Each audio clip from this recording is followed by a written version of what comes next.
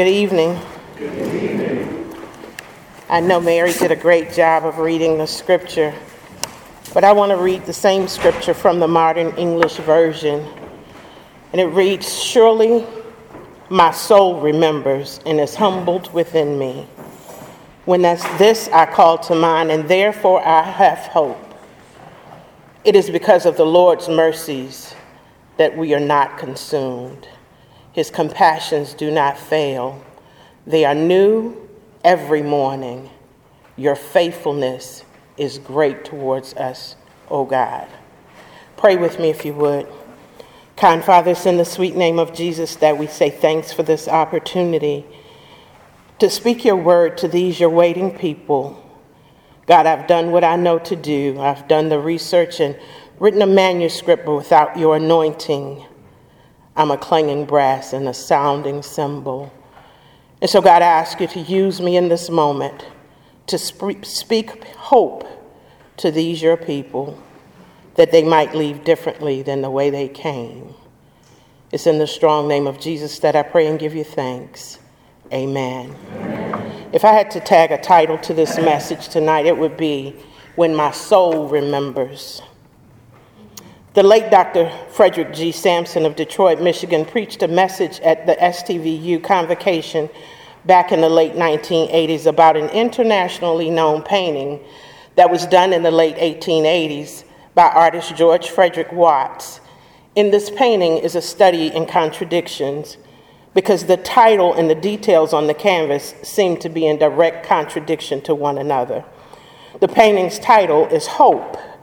It shows a blindfolded woman sitting on top of the world, playing a harp. What more desirable position could one ever hope to achieve than being on top of the world with everyone dancing to their music? However, as you look closer, the illusion of power gives way to the reality of pain. You see, the world that this woman sits on is torn by war, destroyed by hate, decimated by despair, and devastated by distrust. The world on which she sits seems on the brink of destruction. Famine ravages millions of inhabitants in one hemisphere, while feasting and gluttony are enjoyed by inhabitants in another hemisphere. This world is a ticking time bomb, with apartheid in one hemisphere and apathy in the other. This world seems to be the place that you want to be, but when you think about places like our government, who cares more about bombs for the enemy than about bread for the hungry, much of this world is still more concerned about the color of skin than it is about the content of character. A world more finicky about what's on the outside of your head than about the quality of education our children get or what's inside your head. This same world is more concerned about providing billions of dollars for a wall or a war than they are about health care and Social Security for our seniors. That's the world on which this woman sits. You and I think about being on top of the world as being in heaven, but when you look closely at the woman in Watts' painting, you discover this woman is actually in hell. She is wearing rags. Her torn clothes it looks as if the woman has come through Hiroshima or Nagasaki. Her head is bandaged and blood is seeping through. Scars and cuts are visible on her face, arms, and legs. And an even closer look reveals that all but one string on her harp has been ripped out or broken. Even the instrument that she's playing has been damaged by what she has experienced. It's a classic example of quiet despair. Yet the artist has the audacity to name the painting Hope. Dr. Jeremiah Wright is quoted for saying for a message he entitled "The Audacity of Hope," that the illusion of power sitting on top of the world gives way to the reality of pain. And isn't it just like that with many of us?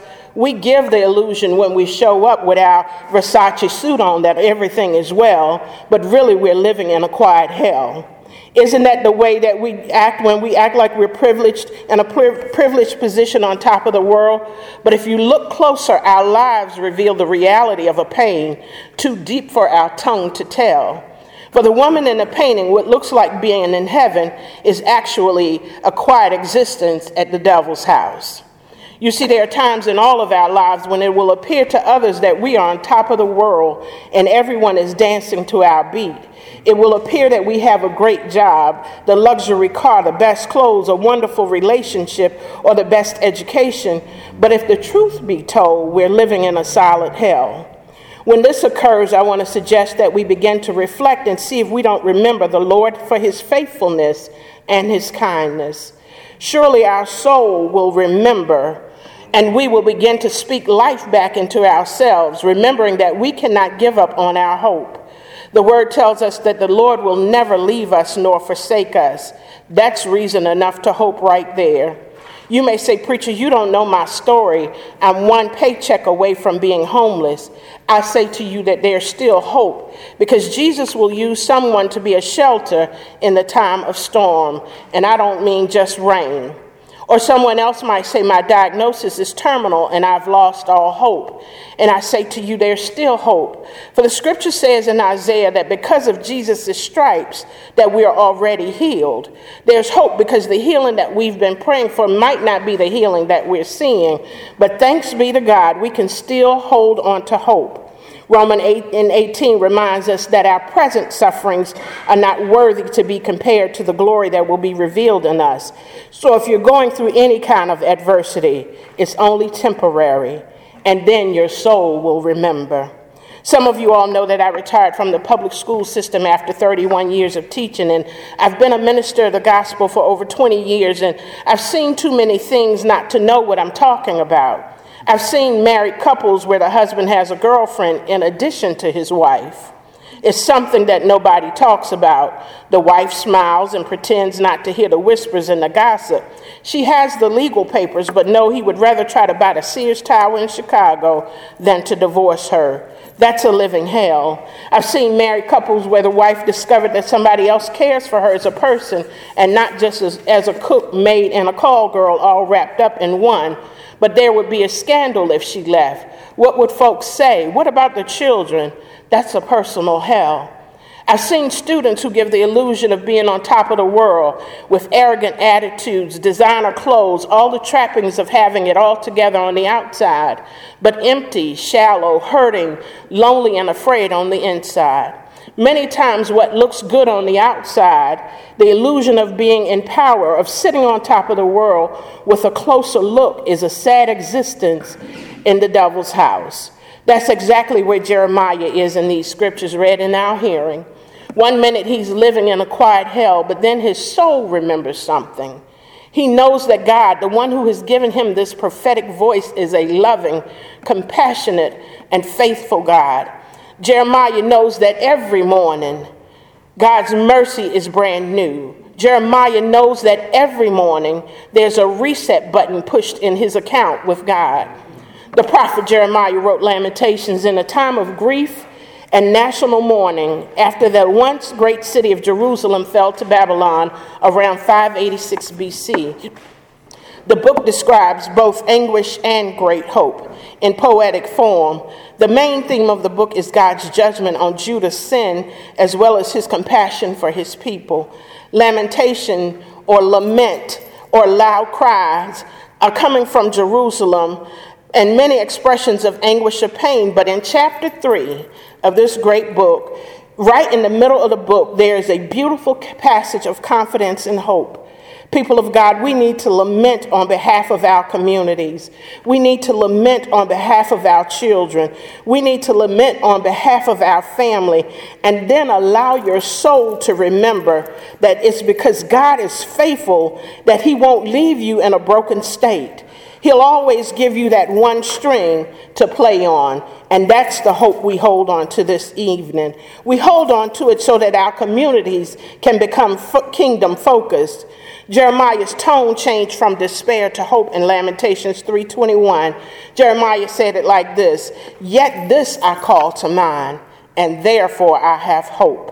From this verse and the following verses, we know that even in the darkest of times, God is faithful and will not dismiss his people forever. Every day, every morning, Deborah. God is faithful, and his mercies keep us from being consumed in our mess. The text says, then I remember something that fills me with hope. The then is an adverb that tells us that something happened prior to Jeremiah remembering. In another translation, it says, surely I remember. But whatever translation you may be reading, the point remains the same, that when you remember the goodness of Jesus and all that he's done for you, your soul has no choice but to cry out, hallelujah. Then I remember something tells me that some other stuff was getting in Jeremiah's way, that something was blocking Jeremiah's hope. But then he came to his senses and said, when this comes to my mind, I remember, and then I have hope. As we look at these two worlds between hell and hope, I want you to think about where you live in your own particular predicament. Think about it for a moment. Just like the woman in Watts' painting, what looks to the public like being in heaven is really a private existence in a different place. Dr. Sampson said in his message that he wanted to quarrel with the artist for having the nerve to name the painting Hope when all he could see in the picture was a quiet desperation. But then Dr. Sampson said he noticed that he had been looking only at the horizontal dimension. That means he was looking this way and not this way. He was looking at the woman being hooked up with the world in which she lived. He failed to take into account her vertical relationships. He had not looked above her head, because when he looked closer over her head, he found some small notes of music gem moving joyfully and playfully toward heaven. This is where he began to understand why the artist titled the painting Hope. In spite of being in a world torn by war, in spite of being on a world destroyed by hate and decimated by distrust, in spite of being on a world where famine and greed were bed partners, in spite of being on a world where our government, crooked politicians, and police forces feed the fires of racism and hatred, in spite of being on a world where apathy and nuclear nightmares draw closer with each second, in spite of being on a ticking time bomb with her clothes in rags, her body scarred, bruised, and bleeding, her harp all but one string, with only one string, she had the boldness to make music and praise God. That's shouting material right there. The vertical dimension balanced out what was going on in the horizontal dimension. Saints of God, in spite of what others may be saying to you or about you, in spite of the job you wish you had, in spite of some of the strained relationships you may have with family, friends, children, church members, in spite of the relationship you wish you'd had or the one you wish you could get rid of, don't lose your hope. Because when your soul remembers, your hope will cause you to play one string and sing praises to God. The Apostle Paul said the same thing. You have troubles? Glory in your trouble. That's the horizontal dimension. We glory in tribulation because he says tribulation works patience, and patience works experience, and experience works hope. That's our vertical dimension. And hope makes us not ashamed. The vertical dimension balances out what's going on in the horizontal dimension. In other words, our vertical relationship, the one with God, will fix everything else that's going on in the horizontal relationship, the trials that we're going through. That's the real story in this scripture, not the condition of Jeremiah's lament, but the condition of his soul, because it's when his soul remembers that Jeremiah is able to say, thanks be to God, regardless to what else is going on in my life, I still have something that I can praise God about. Even when I don't know how God is going to work this thing out. Jeremiah didn't know if what he was hoping for or praying for or waiting for was going to be answered in the affirmative, but he still said, then when my soul remembers, I have hope. How do you say that preacher that Jeremiah was really hoping when he said that his soul was anguished and depressed in verses 18 and 20, 18 through 20? He said, I want you to think about it. In spite of what he was saying, when he got to verse 21, his soul remembers something. That's hope. Life had beat him down and dragged him. That was his horizontal. There was no visible sign to indicate that Jeremiah was going to get his request in the affirmative, yet he kept on hoping. Paul said something about that too. No visible sign. He says, hope is what saves us. But hope that is seen is not hope. For what a man sees, why does he have to hope for it? But if we hope for that which we do not see, there's no visible sign, then we wait with patience. That's almost an echo of what the prophet Isaiah said. They that wait upon the Lord shall renew their strength. I repeat, the vertical dimension balances out what's going on the horizontal. There may not be any visible sign of change in your individual situation or whatever your private hell is, but that's just the horizontal. Keep your vertical perspective intact, and you may sing like my ancestors, over my head, I hear music in the air. There must be a God somewhere. As Dr. Jeremiah Wright says, have the audacity to hope for your dreams. Whatever it is that you've been praying for, keep on praying. You may find, like the elders used to sing, there's a bright side somewhere. There's a bright side somewhere. Don't you rest till you find it, for there's a bright side somewhere. The English poet Alexander Pope wrote, hope springs eternal in the human breast. Man never is, but always to be blessed. But where does man turn when hope dries up? Is there hope in when a situation seems hopeless? I would dare say yes, when your soul remembers. The school system in a large city had a program to help children keep up with their schoolwork during stays in the hospital. One day, a teacher who was assigned to the program received a routine call and asking her to visit a particular child. She took the child's name and room number and talked briefly with the child's regular class teacher. We're studying nouns and adverbs in his class now, the teacher said. I'd be grateful if you'd go help him understand them so he doesn't fall too far behind. The hospital program teacher went to see the boy that afternoon. No one had mentioned to her that the boy had been badly burned and was in great pain. Upset at the sight of the boy, she stammered as she told him, I've been sent by your school to help you with nouns and adverbs. When she left, she felt she hadn't accomplished much. But the next day, a nurse asked her, what did you say to that boy? The teacher felt she must have done something wrong and began to apologize. No, said the nurse. You don't know what I mean. We've been worried about that little boy. But ever since yesterday, his whole attitude has changed. He's fighting back. He's responding to treatment. It's as though he's decided to live. 2 weeks later, the boy explained to the hospital teacher that he had completely given up on hope until the teacher arrived. Everything changed, he told her, when you came in, because I came to one simple realization. They wouldn't send a teacher to work on nouns and adverbs on a dying boy. So how do I hold on to hope? What happens when my soul remembers? I'm going to give you 3 things, and I'm going to sit my simple self down. The first thing we want to do is to remember the Lord's great love.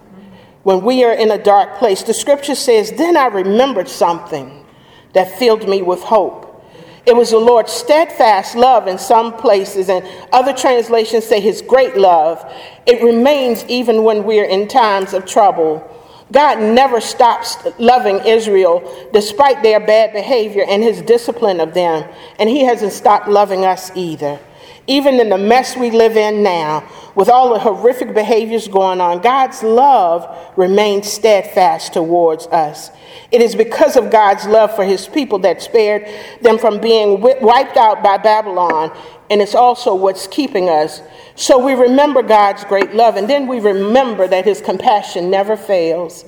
Can you imagine how we would thrive if we would lean into that reality? If we could just grasp that there's a never-ending wellspring of compassion that flows from heaven to earth for us. The most important word that God would have you hear this evening is that every day he extends his compassion to us. And it's because of his compassion, it's because of his mercy that we don't get destroyed. This is why we hope. When the move of God is not plainly evident, it's easy to hope when there are signs all around about how good God is. But to have the courage to hope when God's hand is not evident, You don't know where that somewhere is that the elders sang about, or if there is really a bright side somewhere. That's a true test of faith. To take the one string you have left and the audacity to hope to make music and praise God on with whatever you've got left, even though you can't see what God is up to. That's the real test of faith. Remember, his compassion doesn't stop. You want to remember God's love. You want to remember his compassion is new every morning. And finally, you want to remember that his faithfulness is great. Thomas Chisholm wrote, "Great is thy faithfulness," as a testament to God's faithfulness through his very ordinary life. Born in a log cabin in Franklin, Kentucky, Chisholm became a Christian when he was 27 and entered into the ministry when he was 36. Though poor health forced him to retire after just 1 year, Chisholm explained toward the end of his life, "My income has never been large at any time due to my impaired health in the earlier years, which has followed me until now. Even though through that," Chisholm said, "I must not fail to record here the unfailing faithfulness of a covenant-keeping God, and that he has given me more wonderful displays of providing care for which I am filled with astonishing gratefulness. Just think, with each new day, God gives us the chance to prove his faithfulness. He's never once been proven wrong, for his mercies are new every morning." I really am closing. I'm a Baptist preacher. Y'all know we close about 3 times. I want to tell you about my own personal illustration of real life pain. The principles portrayed so powerfully through hope. The week before my grandmother died, she leaned over and said to me, "God has been so good. I don't know what to expect next." Now, I'm looking at her on a horizontal dimension, because at this time she has an oxygen mask on her face, and I'm thinking, well, Granny's mind is going now. Her breath was going first, and now her mind is going, because all I could see was her struggling to breathe. But Granny was looking on a vertical dimension, because she told us she was going home, and we said, yeah, the doctor said probably next Tuesday. She said, "I don't mean High Oaks Road." She said, "I'm going home." And so Granny was looking at a vertical dimension, and I was looking at a horizontal dimension. And I tell you, I was 39 before God decided that I would be a mother. I carried a son. I gave birth to him prematurely. He died shortly thereafter. My horizontal dimension said, "Give up, throw in the towel, quit." But my vertical dimension said, "The Lord has given and the Lord has taken away, and I'm going to bless the name of the Lord." 30 days later, my mother went to see the Lord in eternity. And I said, "God, you're pushing the envelope really far now. I know this can't be happening all over again in less than a month." But my vertical dimension said, "My grace is sufficient for you. In your weakness, my strength is made perfect." 2 years later, the death angel didn't come back, but I ended up in divorce court with the man that I thought would be my partner for life.